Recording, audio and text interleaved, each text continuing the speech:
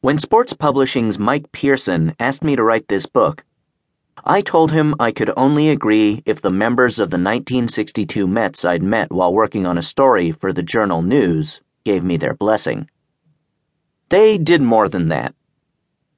I am grateful to each of the players who took time to talk to me, especially Craig Anderson, Larry Foss, Solly Hemus, Jim Hickman, Jay Hook, Al Jackson, Sherman Jones, Rod Keneal, Clem Labine, Ken McKenzie, Felix Mantilla, Herb Moford, Frank Thomas, and Don Zimmer.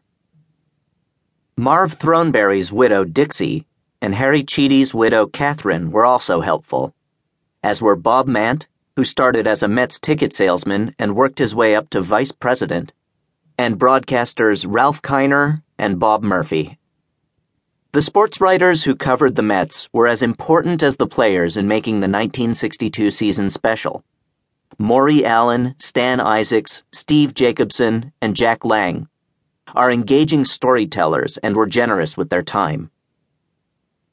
The staff at Baseball Hall of Fame Research Library was eminently resourceful and helpful.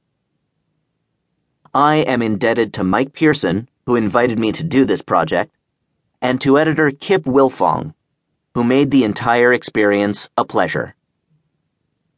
The folks I work with and for at the Journal News were supportive throughout, especially Mark Leary, Susie Arth, and Mike Rose.